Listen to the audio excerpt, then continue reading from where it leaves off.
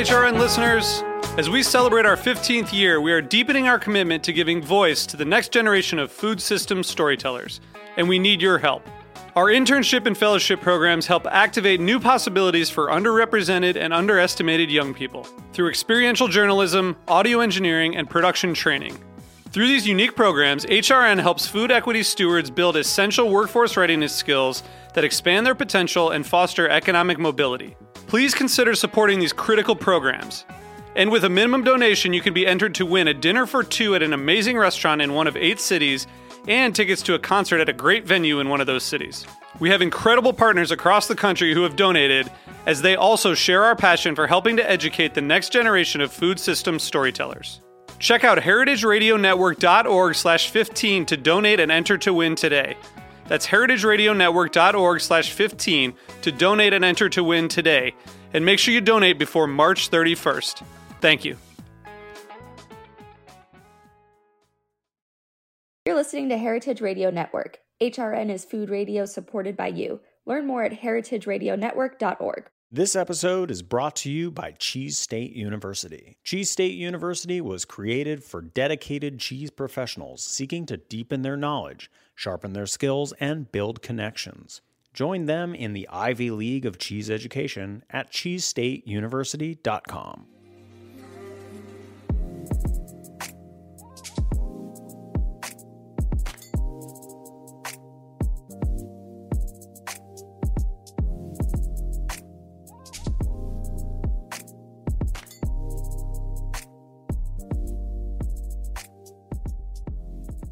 Hey there, and welcome to the Feed podcast. I'm Alexa Santos. The Feed is the world's largest crowdsourced food publication and social media community, serving as your daily source for what to cook, bake, eat, and drink. Here on the podcast, we are speaking with members of the #FeedFeed community to hear their stories, learn about their culinary inspirations, and get some of their best cooking tips. Today, I'm so excited to be joined by Heather Mubarak. Heather is a baker, photographer, recipe developer, and brand new cookbook author. You may know Heather from her very popular baking blog, Brown Butter Blondie. Her debut cookbook, called Stuffed, the Sandwich Cookie Book, is the first ever cookbook solely dedicated to sandwich cookies. It features 65 whimsical recipes for every occasion and craving, including both sweet and savory cookies. Heather, I am so excited to talk to you about everything, but especially how you came up with 65 different sandwich cookie recipes. So talk about a niche. I love it. Oh, well, thank you. Thank you for having me on, Alexa. I'm so happy to be here. Always excited to talk to people in the Feed community about what I love to do. One of those things being make cookies. Yes. So I think the inspiration from my book, if we just want to get right into it, there are a zillion cookie books already out there, as we all know, so many. And so I knew that I wanted to write a book about cookies for my first cookbook, but I knew I also had to make it different in some special way. So I kind of figured out a way to do cookies, but with a twist, and that's how Stuffed came along. It's basically an entire book filled with sandwich cookies. So not only do you get one cookie, you get 2 cookies and a filling. It's even better. It's like a 3-in-1. Yes.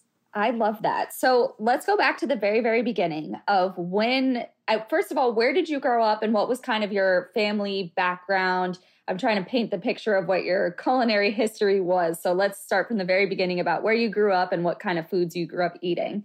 Sure. So I'm from Southern California. I grew up here in San Diego, or just outside of San Diego, a little bit north. Grew up in a pretty, traditional street with mom and dad and a sister and a beagle. We really were, I wouldn't classify my family necessarily when I was growing up as foodies. I think it's something that we all sort of grew into as my parents aged, I know, and then they introduced us to more, food experiences as we grew up and started traveling as a family. But yeah, my mom was kind of the day-to-day cook. Dad was the one that would step in for special occasions. And, when he had time, when he wasn't working, and he'd make, more special dishes that I remember sharing around the table with friends and family. Things like London broil and Chiopino was his favorite. Anything with seafood was his favorite.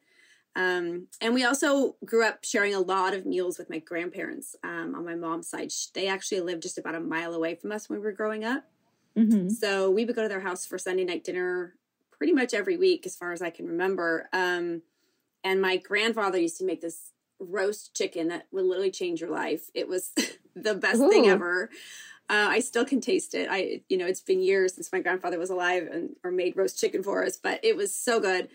And my grandmother was the baker like me. I think I got the baking bug from her. Oh. She used to make this lemon bundt cake that was just absolute heaven. And her strawberry pie was, it would win any blue ribbon contest anywhere. It was amazing. Well, look at that. So grandma is where you start. Did she kind of teach you baking tips when you were little, or were you baking with her, or when did you kind of catch that bug from her? We spent a lot of time with my grandparents. They would have us over for sleepovers and, all the holidays and, like I said, just Sunday suppers. But yeah, I did spend some time in the kitchen with her. I don't really have memories of necessarily, going into the kitchen and putting on an apron and having her, take me through a recipe step by step. But we were definitely around when she was making her goodies, and I obviously picked a few things up along the way.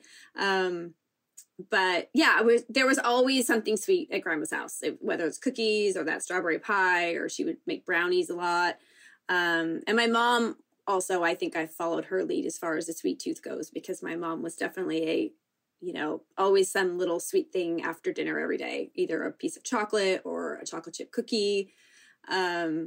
So yeah, the sweet side definitely comes from my mom and my grandmother. Okay. Well, I totally respect the sweet thing being an absolute necessity after dinner. Yes. My family makes so much fun of me for that because I fully cannot avoid it. I absolutely, you have to. People who say you don't need a little dessert or a tiny little treat after dinner are just lying. I stand by that. Exactly. So hardcore.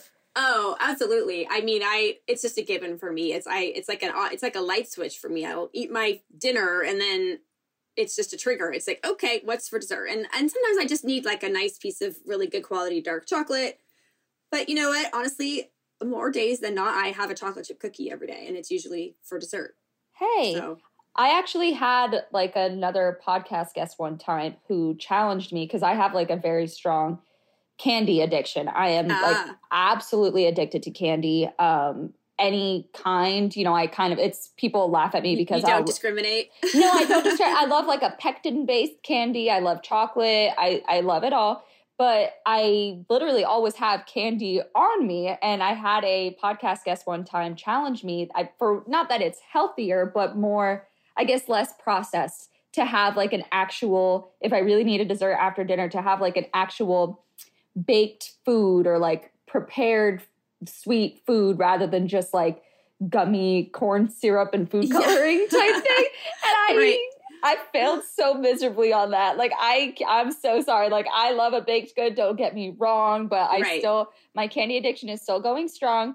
But yes, in some schools of thought, having a baked cookie or a treat like that is, for however you want to call it, I guess slightly better for you than just processed candy or something like that. So, hey, maybe you're onto something with the chocolate chip cookies. Yeah. That's what I need to. Well, you probably are reaching for the candy sometimes because it's just quicker and easier, right, than baking a batch of cookies. But you need to upgrade your freezer stash and get some cookie dough in there so you can just pop one in the oven when you want it.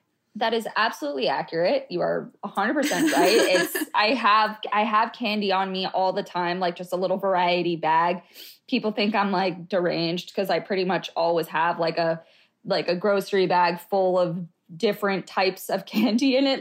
I make Halloween for myself as much as possible. But this is my cross to bear, and it's my number one vice. And I'm just gonna keep that. Hey, there are worse things. There are worse things. Exactly. That's what I'm saying. But anyway, so you having a sweet treat after dinner totally speaks to my soul. And I appreciate that about you. And so when did you decide, what kind of happened in your career to get you to this point where you were becoming a recipe developer and kind of turning your love of baking into a line of work? When did that happen? So I did a lot of sales jobs, I think, when I was first married and out of school, and then early on when I had my kids. But then actually in 2009, my food journey sort of began. I started packaging a English almond toffee that was a secret family recipe and started selling that wholesale and, online. So that's kind of where it all started in terms of the food. I bought a commercial kitchen. I was cranking out thousands of pounds of toffee every year. And I sold the business actually in 2014, and I stayed on for a couple of years as head of sales to help them continue to make the business grow. And then my time was up. So in 2016, I found myself suddenly without a job or, the business that I'd built from scratch, which was crazy. And I spent about a year kind of trying to figure out what I wanted to do next. And my husband made me promise I would take a year to just do nothing because it was very bad at doing nothing. It's not in my nature to not, be working or tinkering with some sort of creative adventure of sorts. So I took the time off. I kind of just I was mom for a while and did some hobbies on the side that I enjoyed with my free time. And then I just kind of got the itch again. And I think I tried to steer myself away from a job that would require me being in a kitchen, but I think that that's just where I'm happiest. So I just started doing some research. Didn't know anything about blogging. I just knew that I had, this insatiable sweet tooth and I love to bake still. And I was really happy that I had time now to bake things other than making toffee. So I just kind of decided I was going to start a blog, and then I got an Instagram account and I started doing the food photography, and it kind of just all went from there. Yeah. So what year was that you kind of started that? I started the blog in 2018. Okay. All right. And then when did it start kind of becoming a success or something that you realized you could definitely kind of work with? Yeah.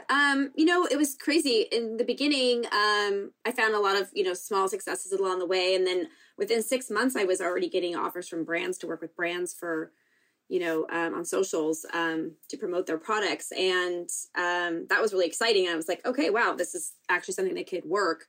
It takes a while, obviously, to build a following, especially in the baking space. Oh, yeah. Yeah. So, you do have to have some patience and a good work ethic. And I think the thing that I found pretty quickly was that, wow, I really want this to take off. It can't be a hobby. It has to be like a full-time job, Yeah. It can't just be something that I just going to do on the side, when I'm bored. It has to be something that I'm doing all the time.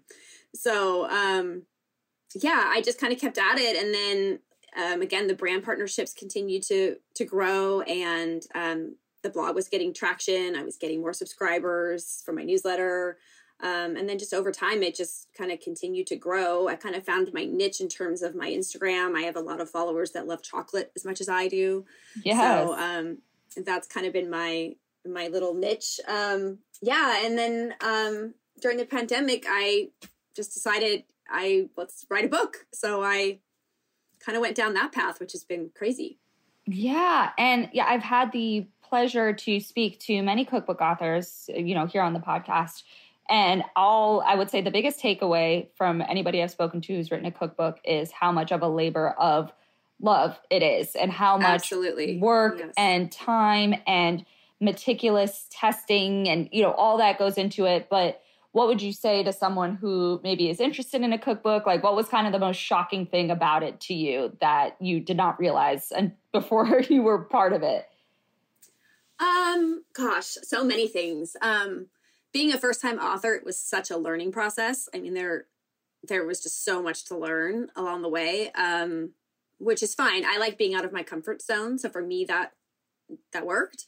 And I think that, like you were saying, it's so overwhelming. There's so many facets to it. There's the recipe development, and there's the photography if you're doing it yourself, and there's the actual, writing of the text in the book, including the recipes, which can get, very mundane and boring when you're doing those, that little tedious work. But it is a little all consuming. And I think I actually wasn't expecting that. I thought, oh, I got this. Like I'm a hard worker. Like, I'm happy to work 24/7 all the time and really dig in and, but it really consumes your entire life. I mean, you have deadlines, like, all the time. And to stay on top of those, you just have to make sure that nothing else in your life is getting in the way of you meeting your deadline. So, and I can be a bit of a procrastinator, so sometimes that became an issue. God. But I did meet all my deadlines. Good. Honestly, deadlines, as a fellow procrastinator, deadlines are what we need, because if it's just up to us, it'll never get done. Yes. The deadlines were everything. It's a lot of work, but boy, I tell you, when you turn that final manuscript in, there's just no other feeling like it. I mean, the pride that you feel when you've put together something like that from start to finish is amazing. Wow. And what did it feel like? I know it's hitting the shelves, well, by the time this episode is out, in a matter of days, but I'm sure you have a copy, you've held it. What did that feel like to have that in your hands? Oh my gosh. I actually got my first copy from the publisher the day after Thanksgiving. So it was like a surreal Thanksgiving weekend, because I was just so thankful and grateful to have, all that hard work behind me and to see the fruits of all my labor. So it was really exciting. It's really different when you see it, honestly, on a computer screen, everything just digital. And then all of a sudden somebody puts it on paper for you and sends you a hard copy. I was just blown away. And how I just love how it turned out. All the little things that I thought I might not like, and then I got it in my hands and I was like, oh, I love that. Yes. Oh my gosh. Well, that's so exciting. Congratulations. I'm so, Thank you. Happy to hear that you're so thrilled with it, and that, it was all worth it for you. And obviously, there's a lot of work to be done as far as promotion and everything else. Yes. But just the fact that you did it and, it'll live on in perpetuity is a huge, huge accomplishment. And just congratulations on that. That's incredible. Thank you. Thank you so much. Yeah, 100%. It was totally worth it. I'm super excited for people to bake from it. Yes. So tell me, we talked a little bit about why you wanted it to be a sandwich cookie book, because, there are so many cookie books and you wanted to do something a little different. But tell me a little more about that. Like, how did you nail down that was what you wanted the book to be? How did you come up with 65 sandwich cookie recipes? What was kind of like the nitty gritty of getting this idea out into the world, which is, I got to say, one of the most unique cookbook concepts I've ever heard of. So tell me about that. Oh, I'm so glad. Well, it's funny when you start posting things on your blog and on your Instagram, and you're getting some traction with your followers. You kind of start to see what they like and what they don't like and what they're gravitating towards. And I did notice that every time I did a sandwich cookie on the blog, I got a lot of traction and a lot of engagement with that. People really liked them for, whatever reason. They just like the idea of 2 cookies instead of 1, and they like the idea of a filling being involved. So, that's kind of where I kind of had like a light bulb moment. I was like, wow, people really like these little sandwich cookies, that I'm doing. So, and then when I kind of nailed down finally what I wanted to do in terms of my first book, and I really did want to do a cookie book, even though there are so many out there and so many amazing cookie books out there. Again, I just knew that I had to go down a path that was different, because if I brought my cookies out, just as cookies, people might not, they'd be, oh, I've got cookie books. I don't need any more. Right. So I wanted to give people a reason, a fresh reason to buy this book. So not only are you getting 65 cookie recipes in the book, but there's an entire chapter at the back of the book with 30 frostings, fillings, curds, jams, homemade ice creams. So it's sort of written as a choose your own adventure type of book. Each finished photo in the book shows a cookie with a certain filling or frosting that I thought was the best fit. But then you're also going to see some little mix and match prompts that can give you ideas of other things that you could use for the recipe. So so everybody gets, no two sweet teeth are the same or alike, so you get to choose your own mix and match options and satisfy your cravings, however you like. Yeah. So would you say this is, something like that, making curds and, different types of cookies other than just the basics can seem a little daunting for some folks? Would you say this is like an entry level book, or is it more intermediate? How would you kind of describe the skill level for the book? It is very accessible to all levels. Beginners and, novice bakers are going to have an easy time baking their way through this book. It has very detailed recipe instructions. Everything walks you through step by step for the cookies and the fillings, including the assembly of the sandwich cookies. But, I think experienced bakers are really going to enjoy it too, because there's some really fun cookies in here that are, have maybe more advanced techniques. There's a couple of macaron recipes in it. And then you've got all this fun stuff going on with the mixing and matching of different flavors. So there's just sort of a lot of possibilities in the book, and it's just a fun, a fun baking book for any level to bake their way through. Lovely. I love to hear that because, I dabble in baking, but it's definitely not my expertise. And so, yeah, that sounds kind of cool that you, again, described choosing your own adventure. And I haven't done a whole lot of in-depth baking, but I think being able to kind of experiment and push yourself with certain things that you haven't tried in a more, palatable way sounds kind of ideal for someone who knows their way around a kitchen, but I definitely would not be able to like whip up any baked goods without a recipe or without like a fair bit of guidance. So it sounds like you're kind of scratching that itch for like a variety of different levels. So that's really cool. Yeah, it just makes it fun. You're not tied into any one flavor combo. If you love chocolate, but the recipe calls for vanilla buttercream, you can switch it to chocolate, Mm-hmm. So it's just, it's just kind of a fun way, I think, to kind of mix things up. Because like I said, everyone has different cravings. So I think it's just fun to offer options. Yeah. And so what is your favorite, if you had to pick, it's probably like choosing a favorite child, but I guess favorite recipe from the book or like favorite combo or like something that, you have in the book that's just like the number one thing if like you're telling a friend or to give it to someone else for a gift, like, hey, tell them to make this one. Like if it's possible for you to choose, what's kind of a standout for you? Oh gosh. So yeah, I'm getting this question a lot now that the book is about to come out. Everyone wants to know which recipe they should try first, which one's my favorite. I have a lot of favorites and I really try not to choose favorites because they are all so good. The chocolate chip cookie that I make almost every day in my household, which is the one that is filling my freezer stash, is in this book. So right off the bat, that's like a go-to for me for sure. It's the chocolate chip cookie that I use for the Chipwich ice cream sandwich. And I love that recipe because it uses cold butter. So you can take the butter straight from the fridge and there's no chill time for the cookie dough. So you can have an amazing chocolate chip cookie in minutes. It's so good. But I think one of my favorite cookies, which sort of surprised me, but it was one that when I was recipe testing and then doing the photography for, I kept like going back to it and looking so forward to making it again, was the pumpkin spice sugar cookies. Oh my gosh, that sounds divine. Yes. Well, wait for it. They come with a brown butter cream cheese frosting. Oh my God. They're like, they're really good. And they obviously are very fall inspired. So not us craving pumpkin spice in March. Yeah, I know. It sounds super weird, but you try them once and trust me, you'll be making them all year long because they're so good. And I'm not like I do like pumpkin. I like, good pumpkin bread. I'm not like a, stuff it full of pumpkin kind of girl. I like just a little hint of pumpkin. So they aren't like overwhelmingly pumpkin, if that sounds good to you. But yeah, they're amazing. I mean, it sounds divine. And I'm a basic bitch. I will rep pumpkin spice all day, all year.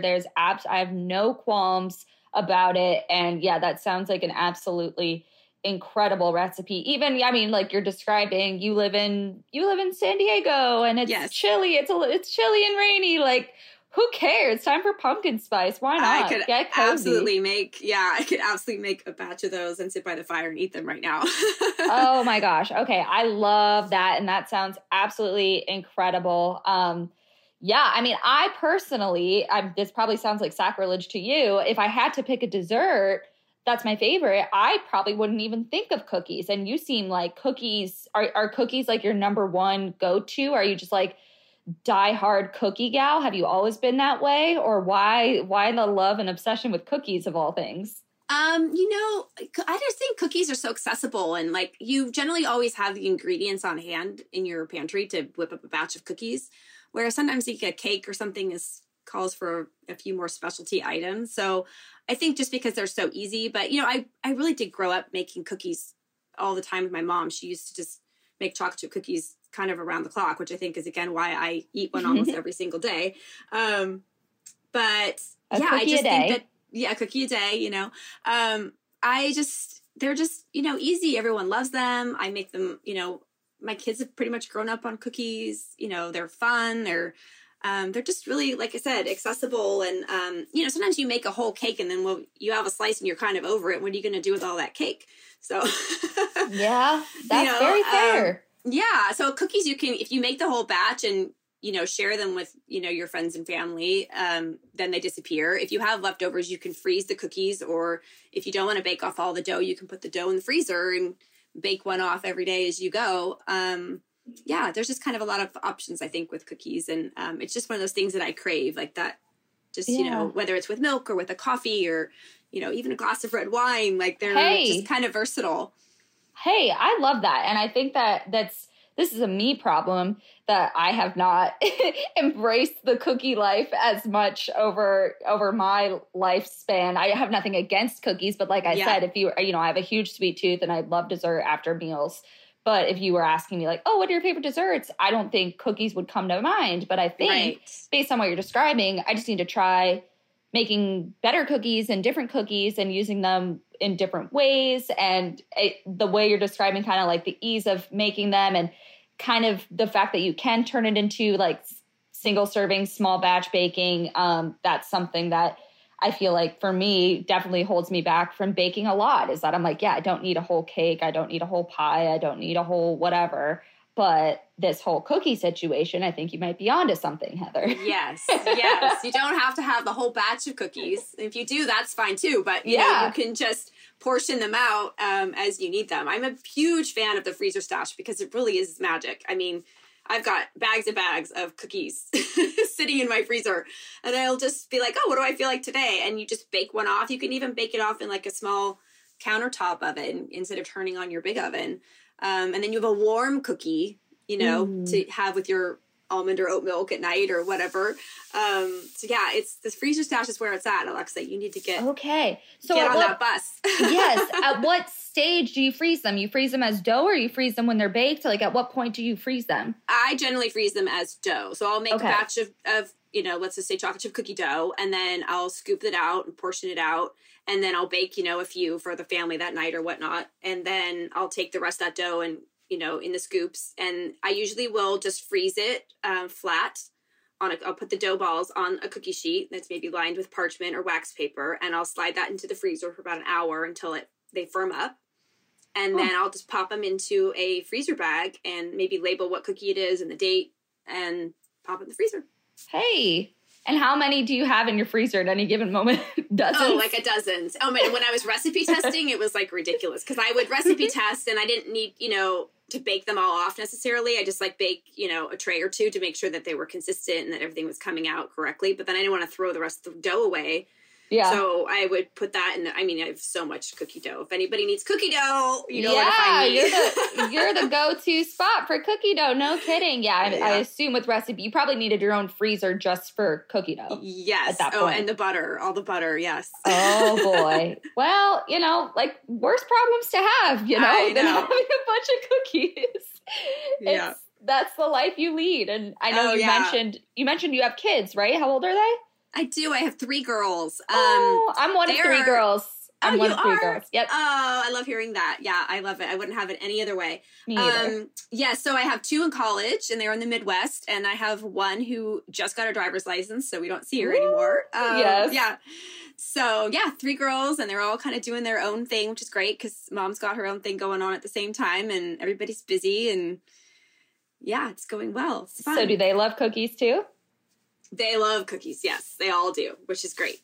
That would be crazy if you had kids who were not into it. Yeah. Well, what's funny is when I was doing my toffee business for so many years, I have one daughter who does not like the toffee. I couldn't pay her to eat it. She just doesn't like it. And I was like, wait, you can't be my daughter. This is English almond toffee. It's amazing. And she, hello. It's homemade. It's, the real deal. She just could never wrap her head around and she just didn't like it. So it was like, okay. But they all love cookies. I do have one daughter who is celiac. She's gluten-free. So, which has actually been good for me because it challenges me to make recipes for her that, taste just as good as regular cookies. So everyone loves cookies. I mean, who doesn't love cookies? Come on. That's what I was saying. Well, I was kind of maybe wondering if you perhaps had a child who was vegan or something like that, but it is you sort of answered my question then in that case, because your daughter is celiac. it pushes you, because that's, a big thing in the gluten-free community is how baked goods, it's very hard to find some that are as good and have the same kind of texture and mouthfeel and, flavors as regular baked goods. So it sounds like, for better or for worse, that's kind of pushed you in a way to recipe develop in that way. Because if you don't have to, it's almost like, why would you? But now here you are kind of catering to a whole community of people who are probably very grateful for you doing that work.